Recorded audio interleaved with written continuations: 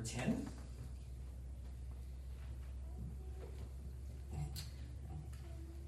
This morning, Brother Mike sent a message while I was working and obviously informed me that he's sick and asked if I could fill in, so that's what we'll do tonight. Obviously, we enjoy studying the book of Revelation, and it's a wonderful series. I think we're getting close to chapter 11 now, if I'm not mistaken. But, when you're asked to fill in, if it's just one sermon, you want to, be prepared or choose a subject that's going to be beneficial to the body, and you have to try to get it all in just to one sermon. So that's the task, to do when you're asked to fill in. And today, I thought of the notes here that I will be presenting. And then, interestingly, when I was out on the route, I had a breakdown. And then after the route, I had to work on the breakdown. And then while I was working on the breakdown, I had to go to the town to buy parts for the car. So I was telling Bev tonight, I might not be preaching, I might just be reading to you. But nevertheless, we'll do the best that we can, and I hope this will be beneficial for us tonight. But in Isaiah chapter 10, we'll be focusing a little bit on verses 5 through 16. It will not be a full exposition of the passage, but we'll examine some of the details of the passage in order to just get a glimpse of the relationship between God's sovereignty and human actions. And that's really what we want to study tonight, is that relationship that's oftentimes mysterious to us because we are finite creatures, and it's something that we cannot understand completely, but there is enough data, you could say, in Scripture to give us at least a proper understanding of these things. All of us, I'm sure, would, in this church building tonight, would refer to ourselves as Christians, and we would not back down with accepting the term biblicists, meaning we profess to believe whatever the Bible says and whatever the Bible teaches. When talking about the sovereignty of God in salvation and subjects like election and free will, all people who call themselves biblicists would fall into a couple different categories, we could say. And so let me just review these with us. Some Christians would fall into the camp of what we would call Calvinism or Augustinianism. And when these people would refer to themselves as Calvinists, they would not be saying they are Calvinians, meaning they are not saying that they just agree with everything John Calvin taught, but they're talking about a certain theological belief. And the name John Calvin is attached, from the 1500s to Protestant Reformer because he expounded these things so well. But the term Augustinianism, that goes back to Aurelius Augustine, a 5th century church father who also was really well known for teaching on this subject. But it seems to me, as at least as I study Scripture, that this theological position, known as Calvinism or Augustinianism, is really the best system that we have concerning this subject that is derived right from Scripture. I think it does not go to the left or to the right. If you would go too far to the left, you would be what's called a high Calvinist or a hyper-Calvinist. And that is, you would acknowledge God's sovereignty, but you would deny, in many cases, human responsibility. So you can be a little imbalanced there. It's possible that one might not want to be called a Calvinist or an Augustinian because they don't like the name attaching to them. If that's the case, the term monergism would be another term that one could use. That just comes from that's a Greek compound word. Mono means one or alone, and ergos means work. So when you talk about monergism, it's the belief that regeneration is the work of God alone. And so monergism, Calvinism, Augustinianism, that's really part of the teaching. Regeneration is a work of God alone. Now, on the other side, you have what theologically is referred to as Arminianism. This is also called semi-Pelagianism. Now, Arminianism comes from the name James Arminius, who was a teacher in the late 1500s, early 1600s. And those who are Arminians follow a lot of his teaching. Pelagius was another early church teacher from the 4th and 5th centuries. And he taught very aberrant doctrine and basically denied God's work in salvation at all. And I won't get into all the details of that tonight. But semi-Pelagianism takes some of his teachings, and in many ways, semi-Pelagianism is Arminianism. Another term you could use for this group is synergism. That comes from another compound Greek word. Syn means together with, ergos means work.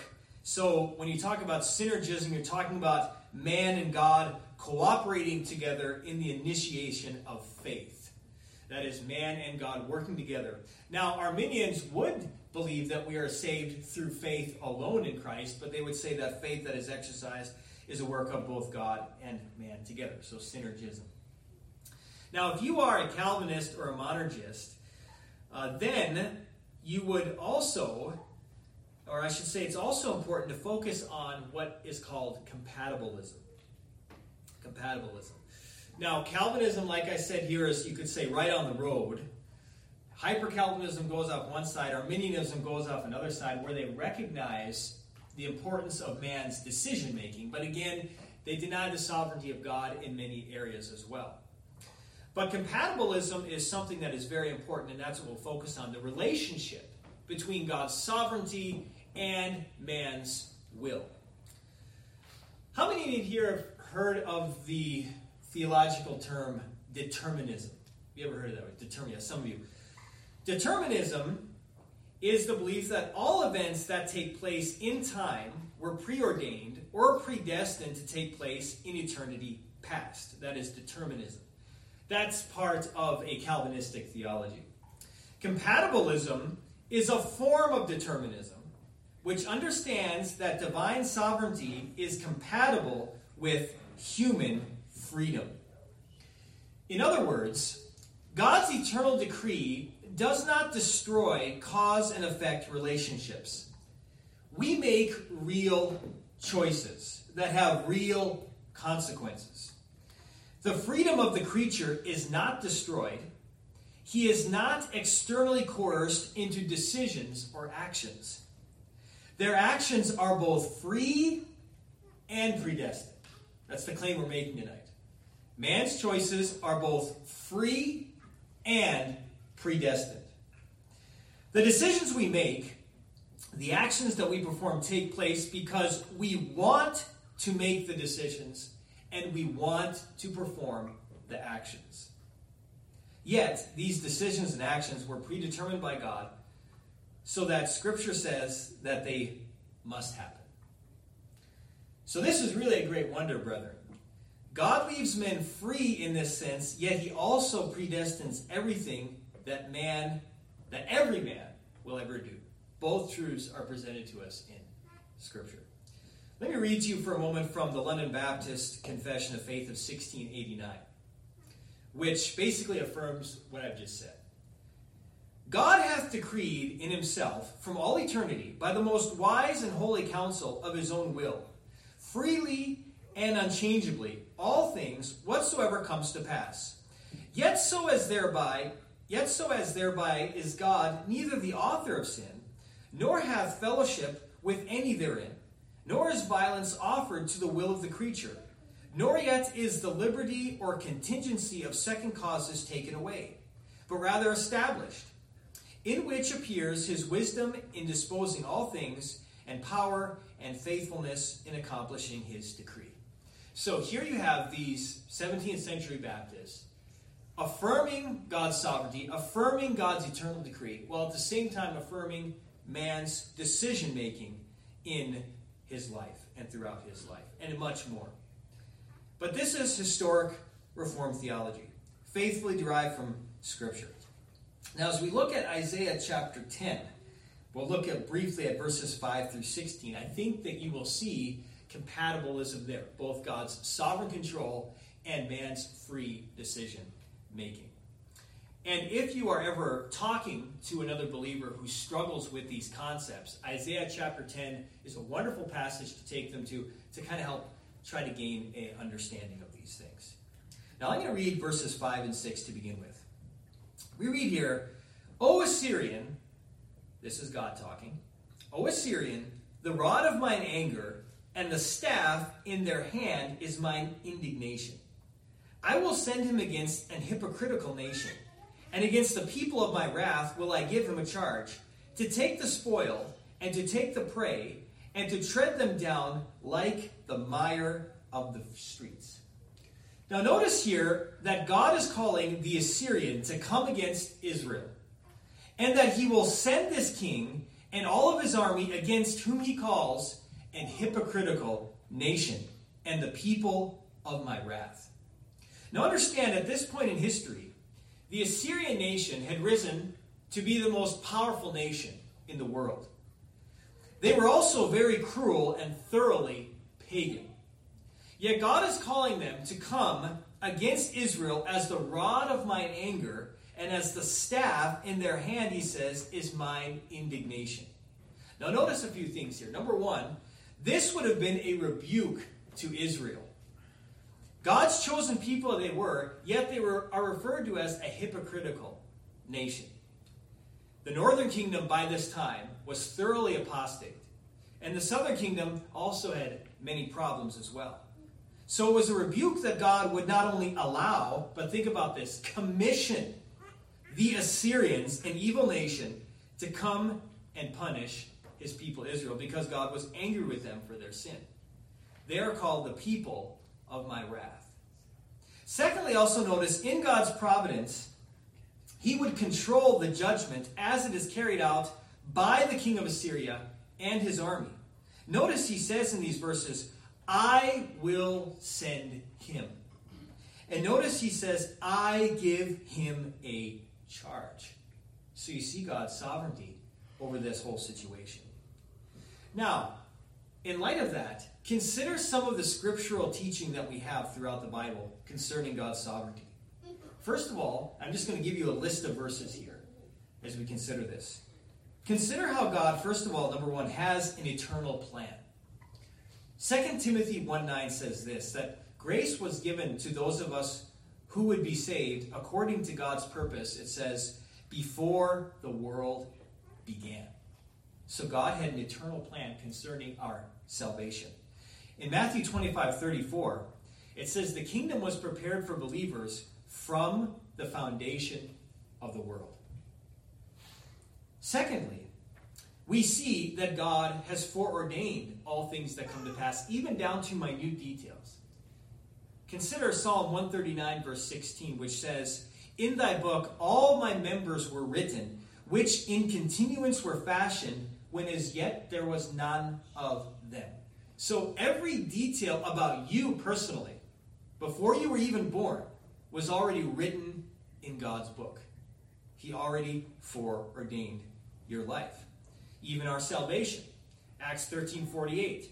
As many as were ordained to eternal life believed. It's not that they were ordained because they believed.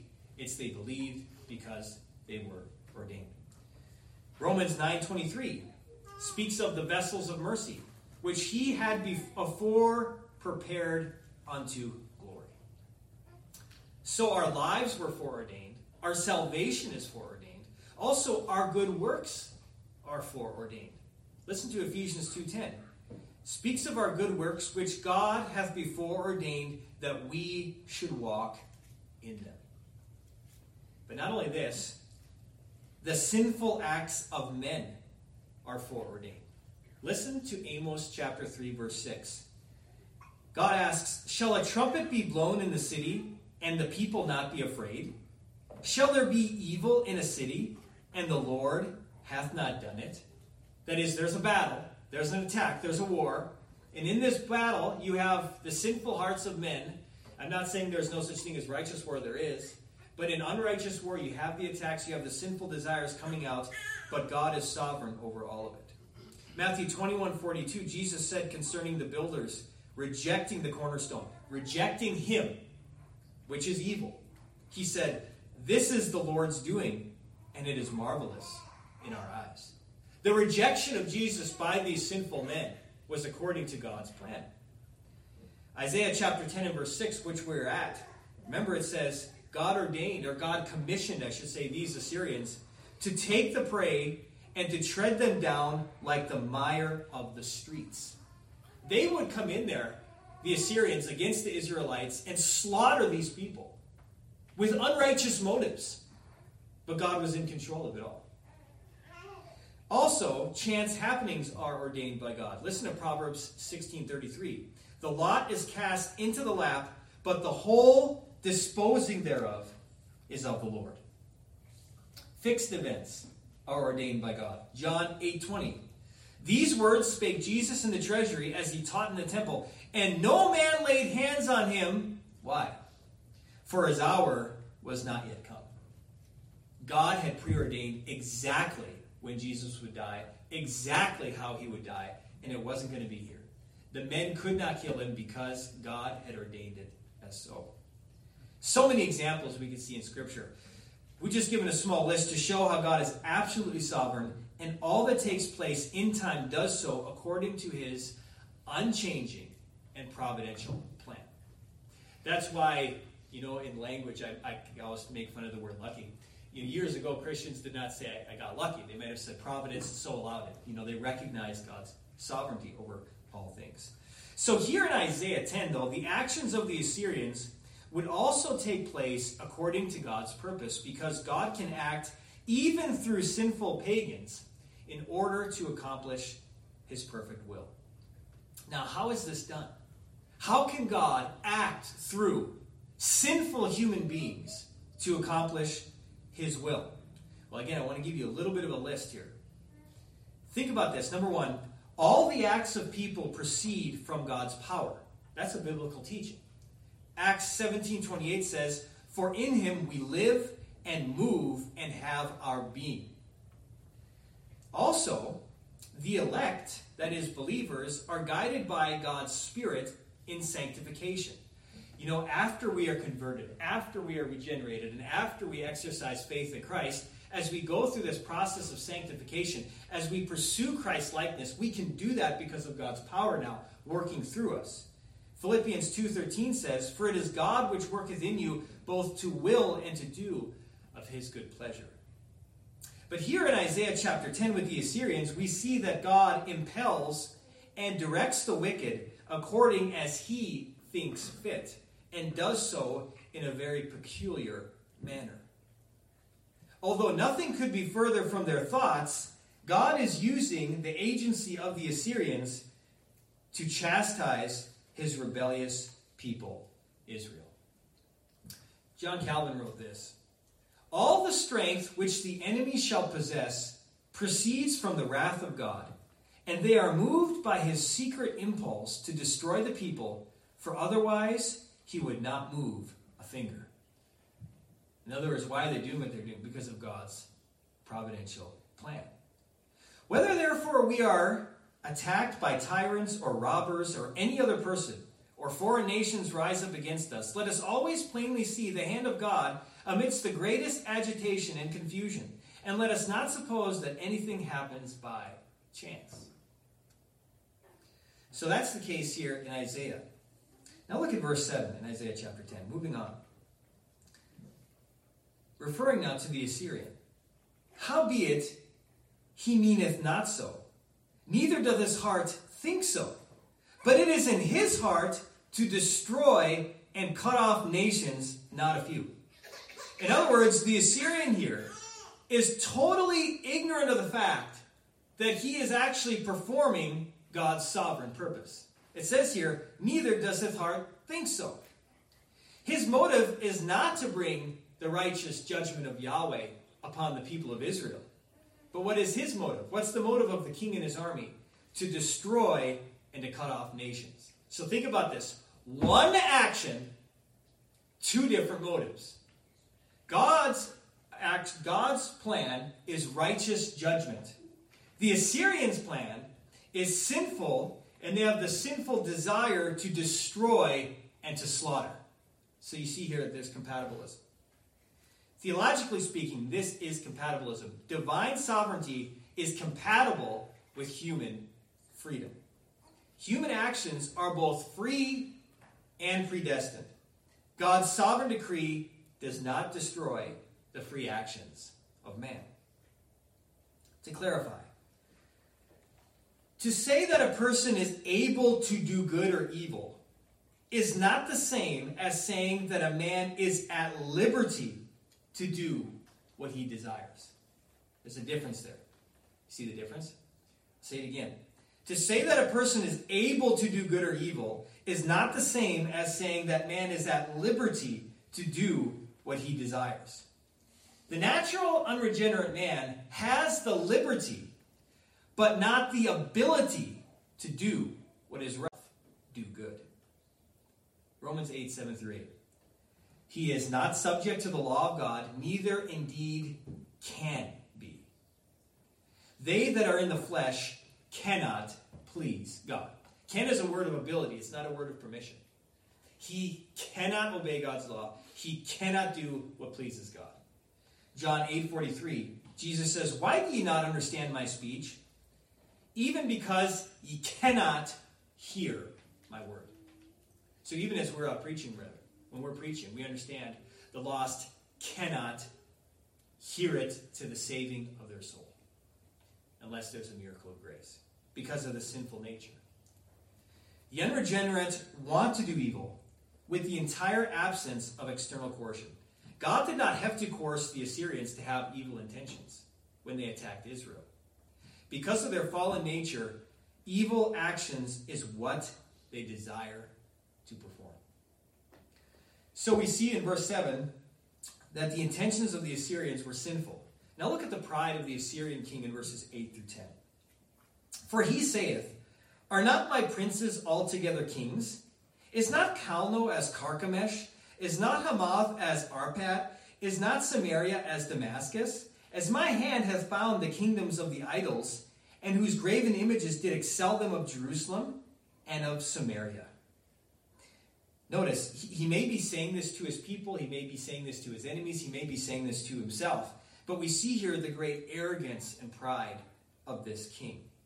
It reminds us of Nebuchadnezzar before his chastisement and grace. Listen to what he said in Daniel 4:30. As he walked in the palace, he says, "Is not this great Babylon that I have built for the house of the kingdom by the might of my power and for the honor of my majesty?" Much the same here.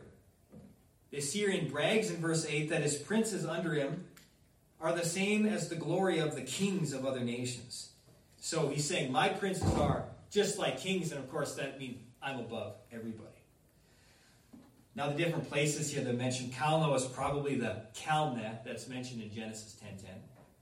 It's also mentioned in Amos chapter 6 and verse 2 as a strong city. Carchemish is a city upon the Euphrates River. You can see that in 2 Chronicles 35. It's called Carchemish by Euphrates. Hamath was a city of Syria, and it was also called Hemath or Hamath the Great, and you can see that in different passages of Scripture as well in Amos and 2 Kings. And then finally, Arpad seems to have been an obscure place. It's nowhere mentioned anywhere else in Scripture. But the point of the king is that he can take the place of anything he wants to. That's what he's saying. The graven images, their gods, could do nothing to stop him. And then he blasphemes God in verse number 10. He says, just as he's done to all the other idols, he can do the same to Israel. In fact, their idols excel those of Jerusalem. Now notice a few things. Number one, he exalts himself above God. That's just his pride. Just as the idols could not keep him from conquering a certain place, neither could the God of Israel. By exalting himself above every so-called their object of worship, even though they were false deities, he then compares it to the one true God, and he thinks as if he was God himself. Secondly, you notice here in this verse, he sees the idols of the nations as being greater than any god that the Jews worshipped. And this is where it really gets annoying. It kind of reminds me of a lot of leftists.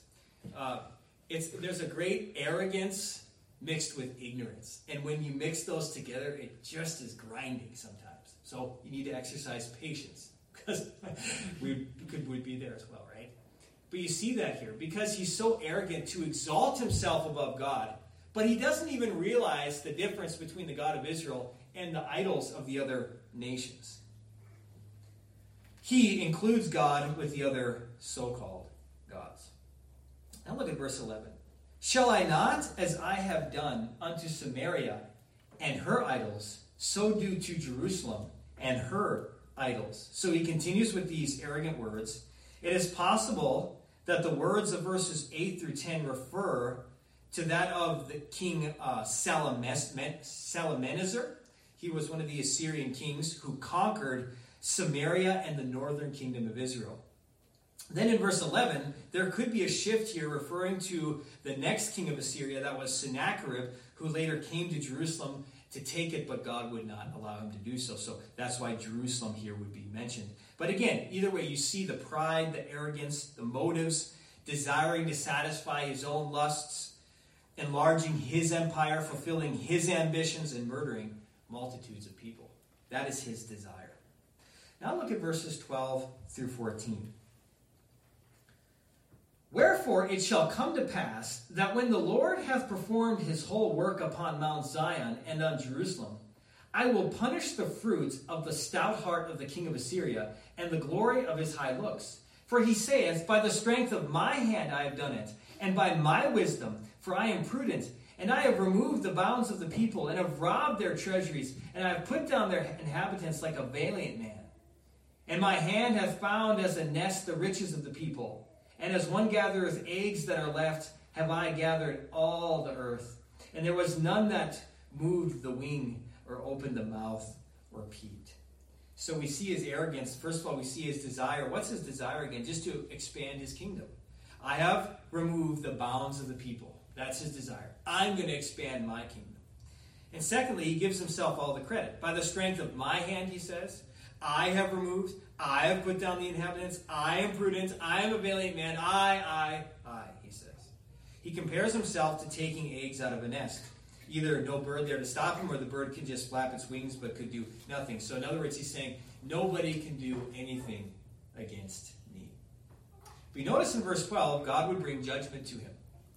Notice it says, I will punish the fruit of the stout heart of the king of Assyria. In light of this, I want you to look at Isaiah chapter 36. So just turn ahead a few chapters, and we're going to look at verses 18 through 20, where this king of Assyria comes now. He's in the southern kingdom, and he comes to Jerusalem to take it. Notice his words. And actually, these are the words of Rabshakeh. This was a messenger of Sennacherib, the king. Beware, he says, lest Hezekiah persuade you, saying, the Lord will deliver us. Hath any of the gods of the nations delivered his land out of the hands of the king of Assyria? Where are the gods of Hamath and Arpad? Where are the gods of Sepharvaim? And have they delivered Samaria out of my hand?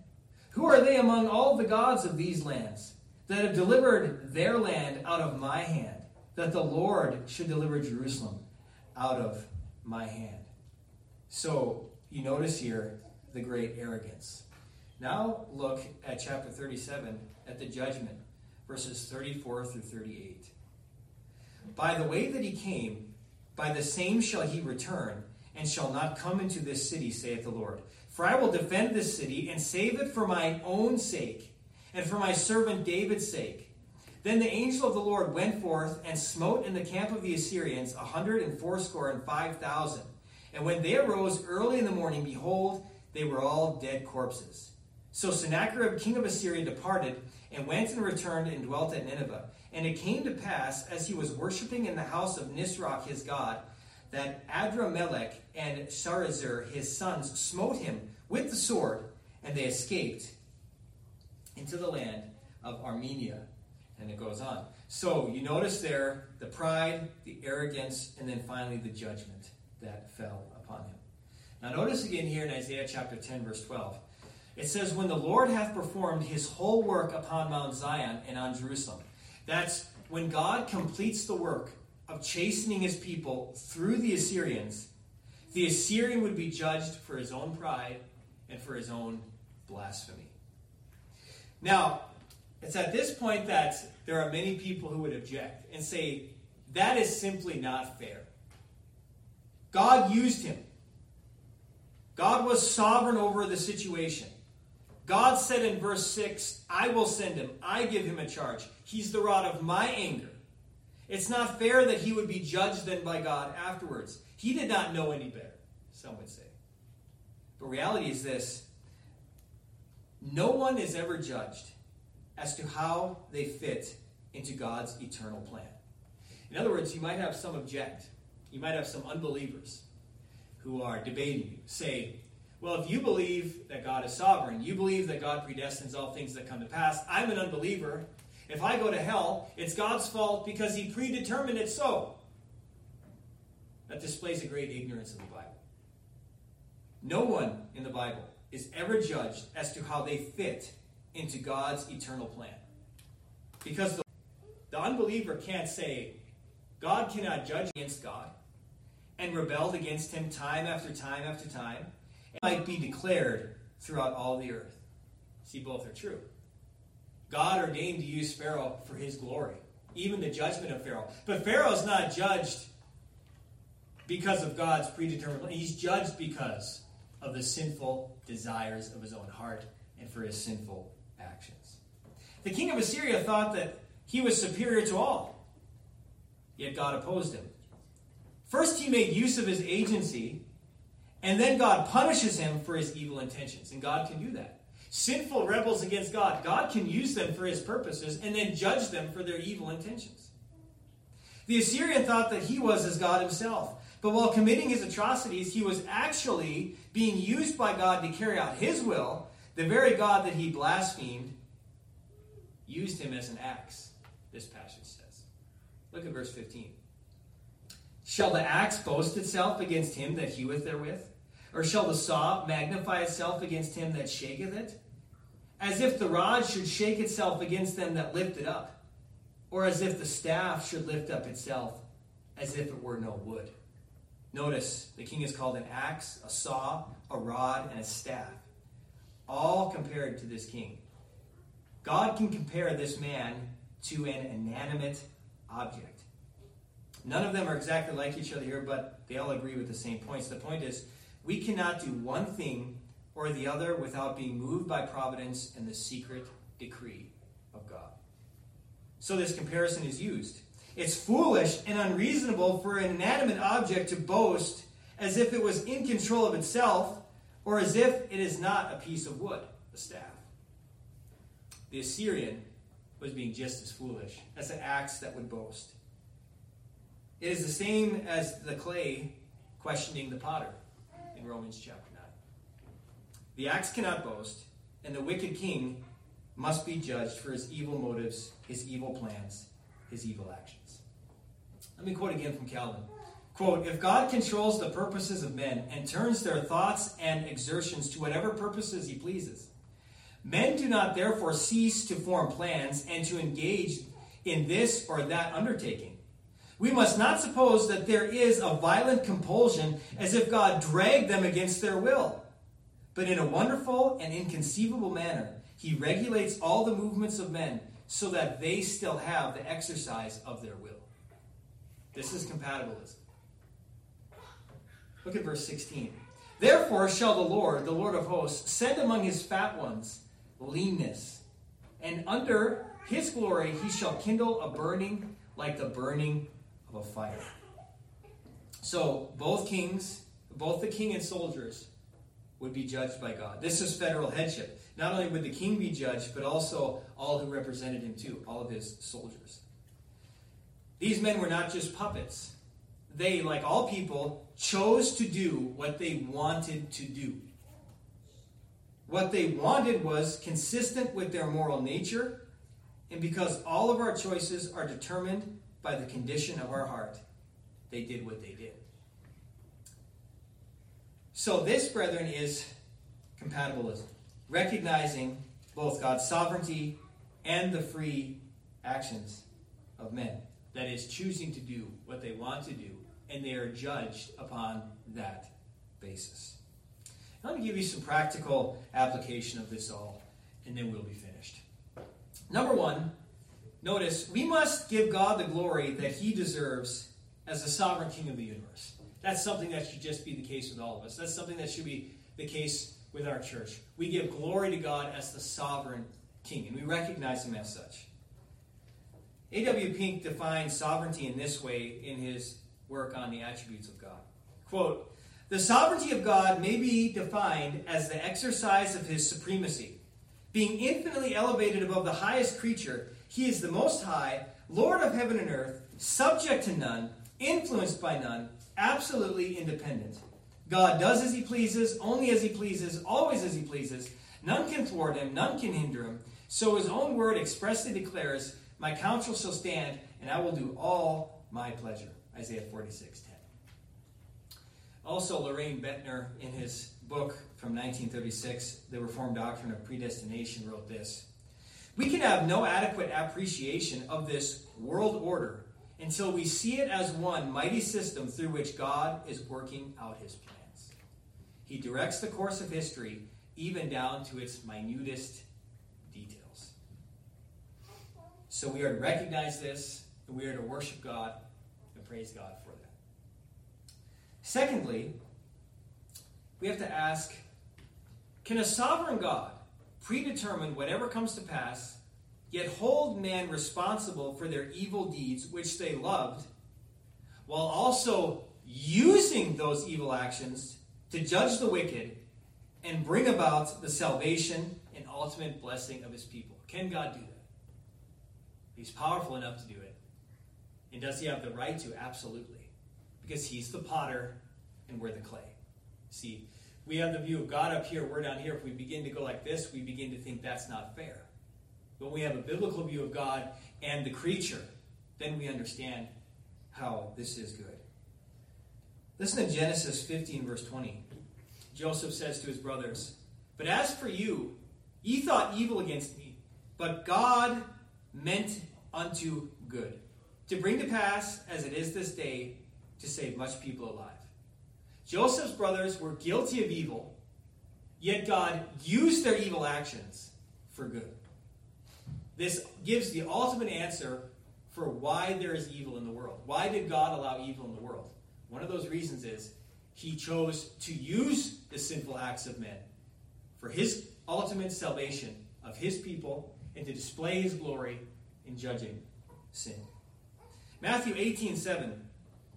Jesus said, for it must needs be that offenses come, but woe to that man by whom the offense cometh. In other words, it's inevitable. It's so ordained by counsel and foreknowledge of God. Don't ever use it for the salvation of his people. It was by the determinate counsel and foreknowledge of God ye have taken and by wicked hands have crucified and slain.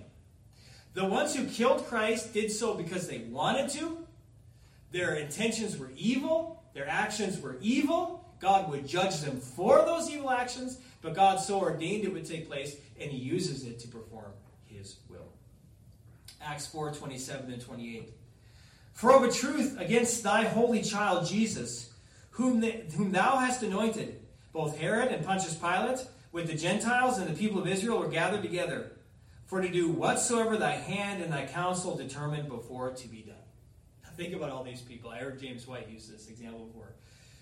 Herod was crazy. I mean, all these people had different motives. Herod was just nuts. Pontius Pilate was a politician who was a coward. So that's why he did what he did. The Gentiles, the Romans, well, they were used to murdering people, putting people to death all the time. That's just something they did. And the Jews wanted Christ murdered because he exposed their hypocrisy. You see, all these four different groups, different men and different groups, had different motives in killing Christ. But all their motives were evil. But all of it was whatsoever thy hand and thy counsel determined before to be done. All those evil actions were foreordained by God. And God would judge these sinners for it and accomplish his perfect will through it. This is the way that it is. No one can then make an excuse and say that he or she is simply obeying God when they comply with their sinful passions. Nobody can say that. Nobody can say, well, I'm predetermined to do this anyway, and therefore I can do it. This is because our own wicked hearts lead us into sin. And also because God has both a secret will of decree, of which we are not conscious of what it is, not aware of it. And he also has a revealed will, which is his law, in which he demands from us voluntary obedience, which we must yield to. So if somebody says, I can go ahead and live this way, God has so determined it. No, you don't know God's secret will. You don't ultimately know what he has foreordained comes to pass throughout time. But God has given you his revealed will, his law, and he demands and commands that you obey that law. You don't, you will be judged for it. Deuteronomy 29:29 says, the secret things, that's his secret will, belong unto the Lord our God, but those things which are revealed belong unto us and to our children forever, that we may do all the words of this law. If somebody ever asks you who are the elect, who is that person like, we don't know. We have no way of knowing what God's secret will is. But we know what his revealed will is, as it is given to us in his law and in his word. Finally, last practical point.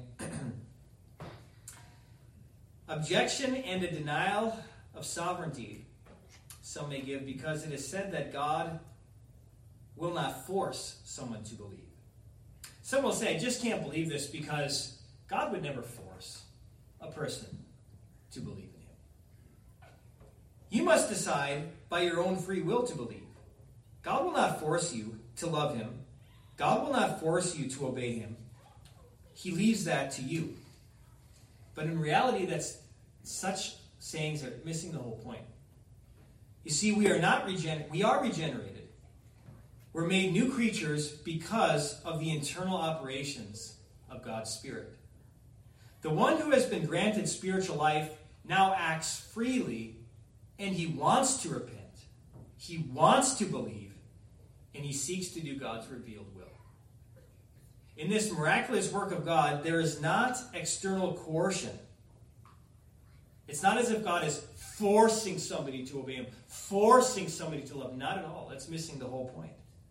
It's a miraculous work of God, not external coercion. Even where internal power is exerted, the regeneration of one is not faced. The person who's regenerated is not faced to do what he does not want to do. Rather, God created a new will which is in accord with the will of God. God forces nobody to love him.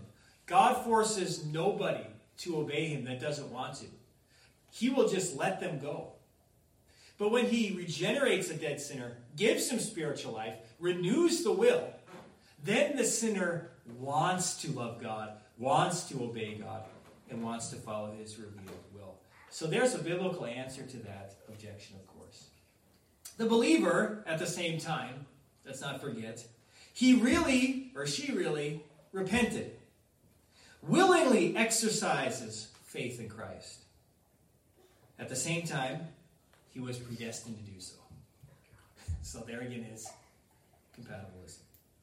Those who were once dead and quickened by grace really believe. Let me just end by going to Ephesians chapter 1. Let's just look at 3 verses there just to see these different aspects of this in Scripture. Ephesians chapter 1. Verse 5 makes it clear, those who were once dead, Ephesians chapter 2. Ephesians 2 verse 5. Those who were once dead were quickened by grace who become believers. Look, even when we were dead in sins, God hath quickened us together with Christ, by grace ye are saved. So in grace, when we were spiritually dead, God worked in us. God performed a miracle to give us spiritual life. Then, as a result of that, we believed. But look back at chapter 1, verse 13. In whom ye also trusted, after that ye heard the word of truth, the gospel of your salvation, in whom also, after that ye believed, ye were sealed. You see that? So, the sinner that has been made alive really exercises faith. He chooses to believe. He does so because God has given him a new nature. And then finally, notice chapter 1, verse 5. Those who believe were predestined to do so by the good pleasure of God. Chapter 1, verse 5. Having predestinated us unto the adoption of children by Jesus Christ to himself, according to the good pleasure, again, of his will. That is God's will. So, brethren, I hope this is a benefit as we look at these theological truths. Compatibilism, God's sovereignty, man making decisions, really repenting, really believing. Again, we are finite creatures. We'll never grasp this completely, but there's enough information in Scripture to give us a sound understanding, recognizing God's sovereignty, recognizing our responsibility, and how both God's sovereignty, human responsibility exists. Theologically speaking, this is monergism, Calvinism, Augustinianism. Again, I would believe, and I would at least say, the right balance, taking all the scriptural data together concerning both God's sovereignty, human responsibility. You get off of that, you get a little imbalanced, you go this way, and you deny God's sovereignty in many areas of life and in world action, world happenings. You tip over this way and recognize God's sovereignty and fail to understand human responsibility and his responsibility, for example, to repent and to believe. Then oftentimes we get very unbiblical. We don't see our responsibility in proclaiming the gospel and doing those things that God commands us to do. Both are there in Scripture. Both are there together.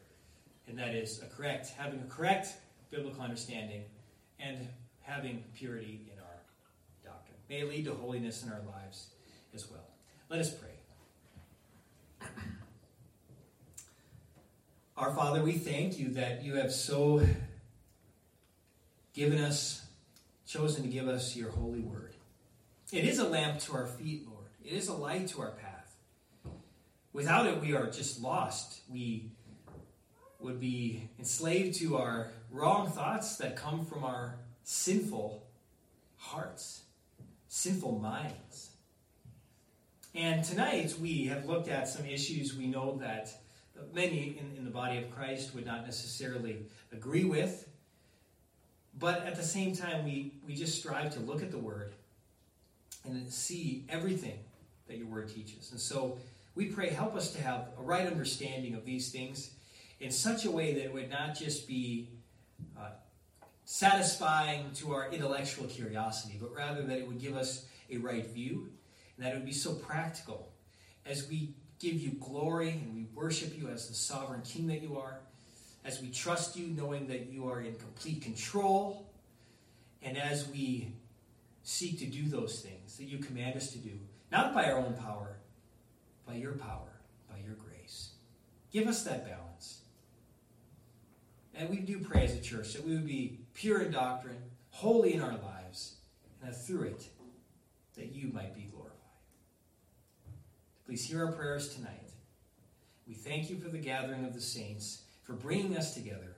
May you be glorified through our time. We pray in the name of Jesus our Lord.